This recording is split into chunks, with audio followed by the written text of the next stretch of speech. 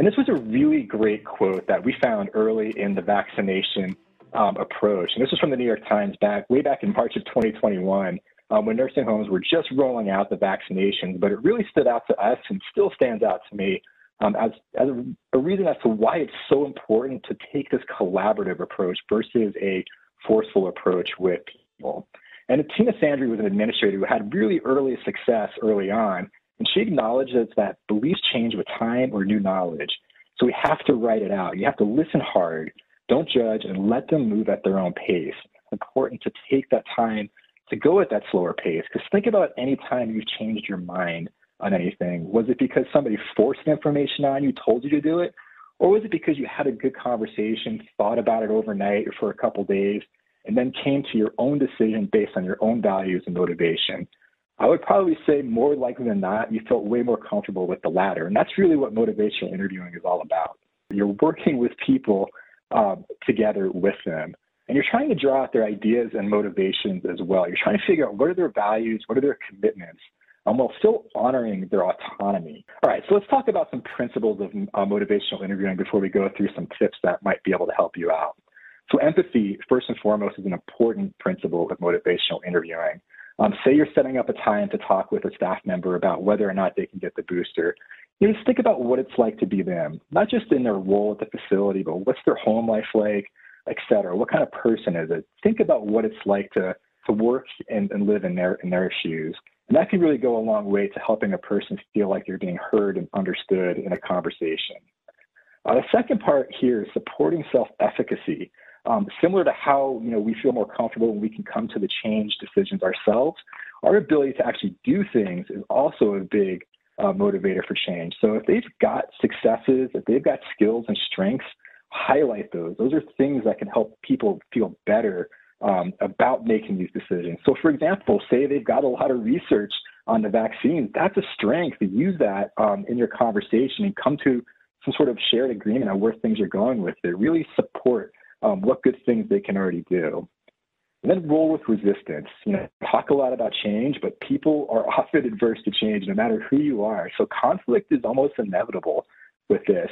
And if you're having a conversation, if you're deciding to use motivational interviewing, it's not a power struggle. And I like this quote, it's a conversation dance, not a conversation wrestle. And if you find yourself starting to feel those emotions, you want to argue, and that's where you as sort of the interviewer need to take a step back, take a deep breath, and try to maybe alter your approach. Then the last one's really important.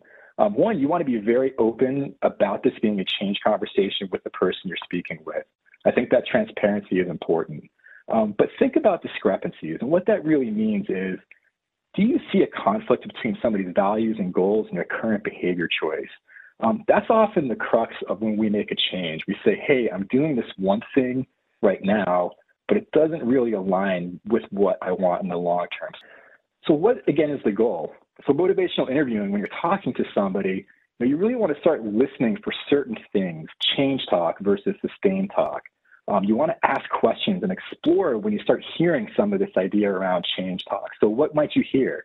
You might hear somebody saying, I want to do something. I would like to. I wish I could. I might be able to. So when somebody's saying that, they're starting to explore their ideas of change. And that's what you want to start asking questions around. And if you're starting to hear things like, yeah, but, you get a polite yes, but it's really a no.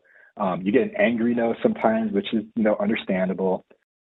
And one thing you really want to do, because again, you don't want to be authoritative, you don't want to be confrontational or argumentative, but you also want to recognize that you might have a writing reflex. And what is that?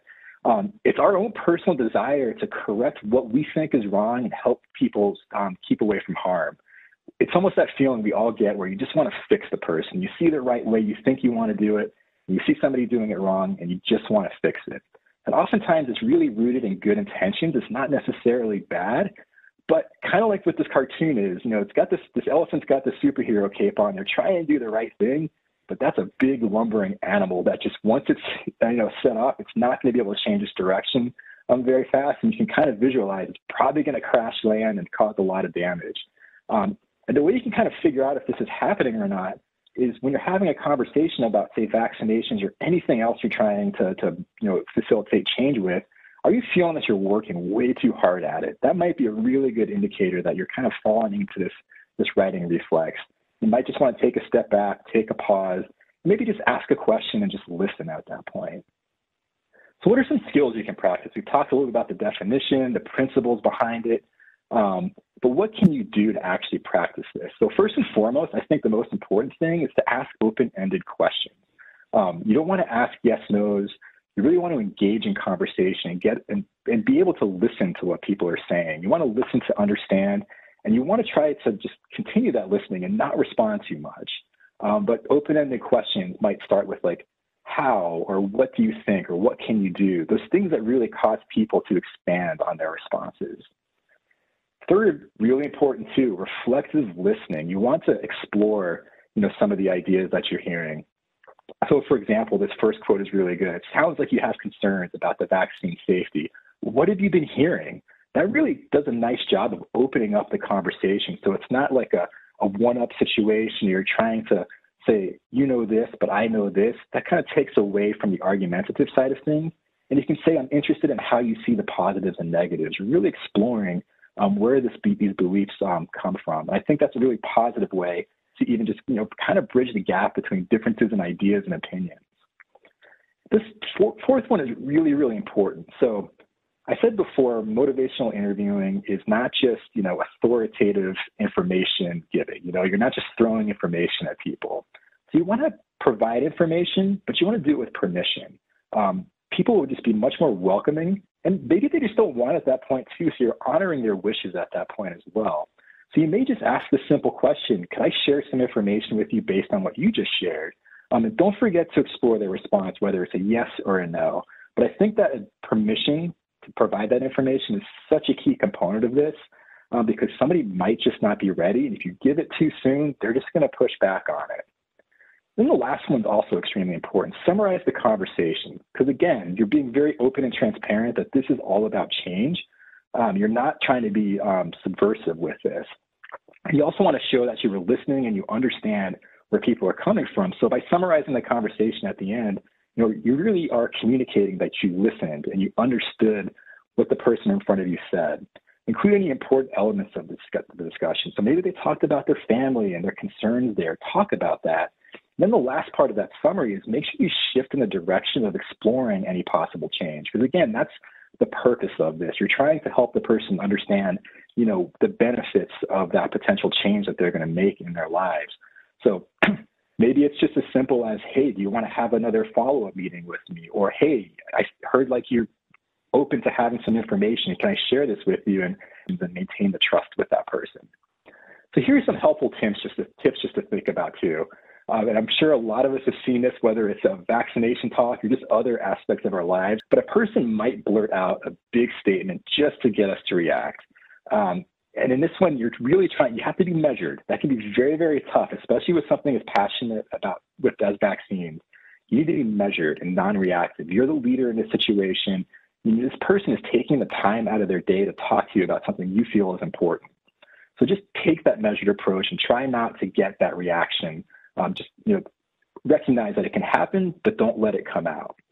Don't challenge against misinformation. That's where you can start asking those types of questions of like, where did you get this information? What are the positives and negatives? And see if you can start asking those types of open-ended questions. But just don't say somebody's wrong because, one, you might not know that they're wrong. They could be right about something. And so that's also honoring the information and the research that they've done. I've talked about this before, but authority plus information equals reactive. So again, that ability to ask permission to share, being collaborative over dictatorial, I'm sure we've all felt that feeling when somebody just throws something at us and says, do it. Your body just almost immediately reacts in a negative way with that. So if you're showing that empathy, that other person might feel the same way based on how you're sharing information. So think about how you deliver that. Give the person space to express themselves. I've done this a number of times. I'm sure we've all done this too. But maybe you're having a really good conversation or you ask a good question. Somebody responds a little bit and there's a bit of a pause. I often might see that gap and start talking again, but in reality, that might be an opportunity where they're trying to express themselves even more. So think about your timing and giving that person the space when you're talking to them. And if you're going to have these conversations, you just have to accept that this is the fact of change. always thank the person for their discussion, because again, they're taking the time out of their day to talk to you about an idea that you have to make change or make their lives better.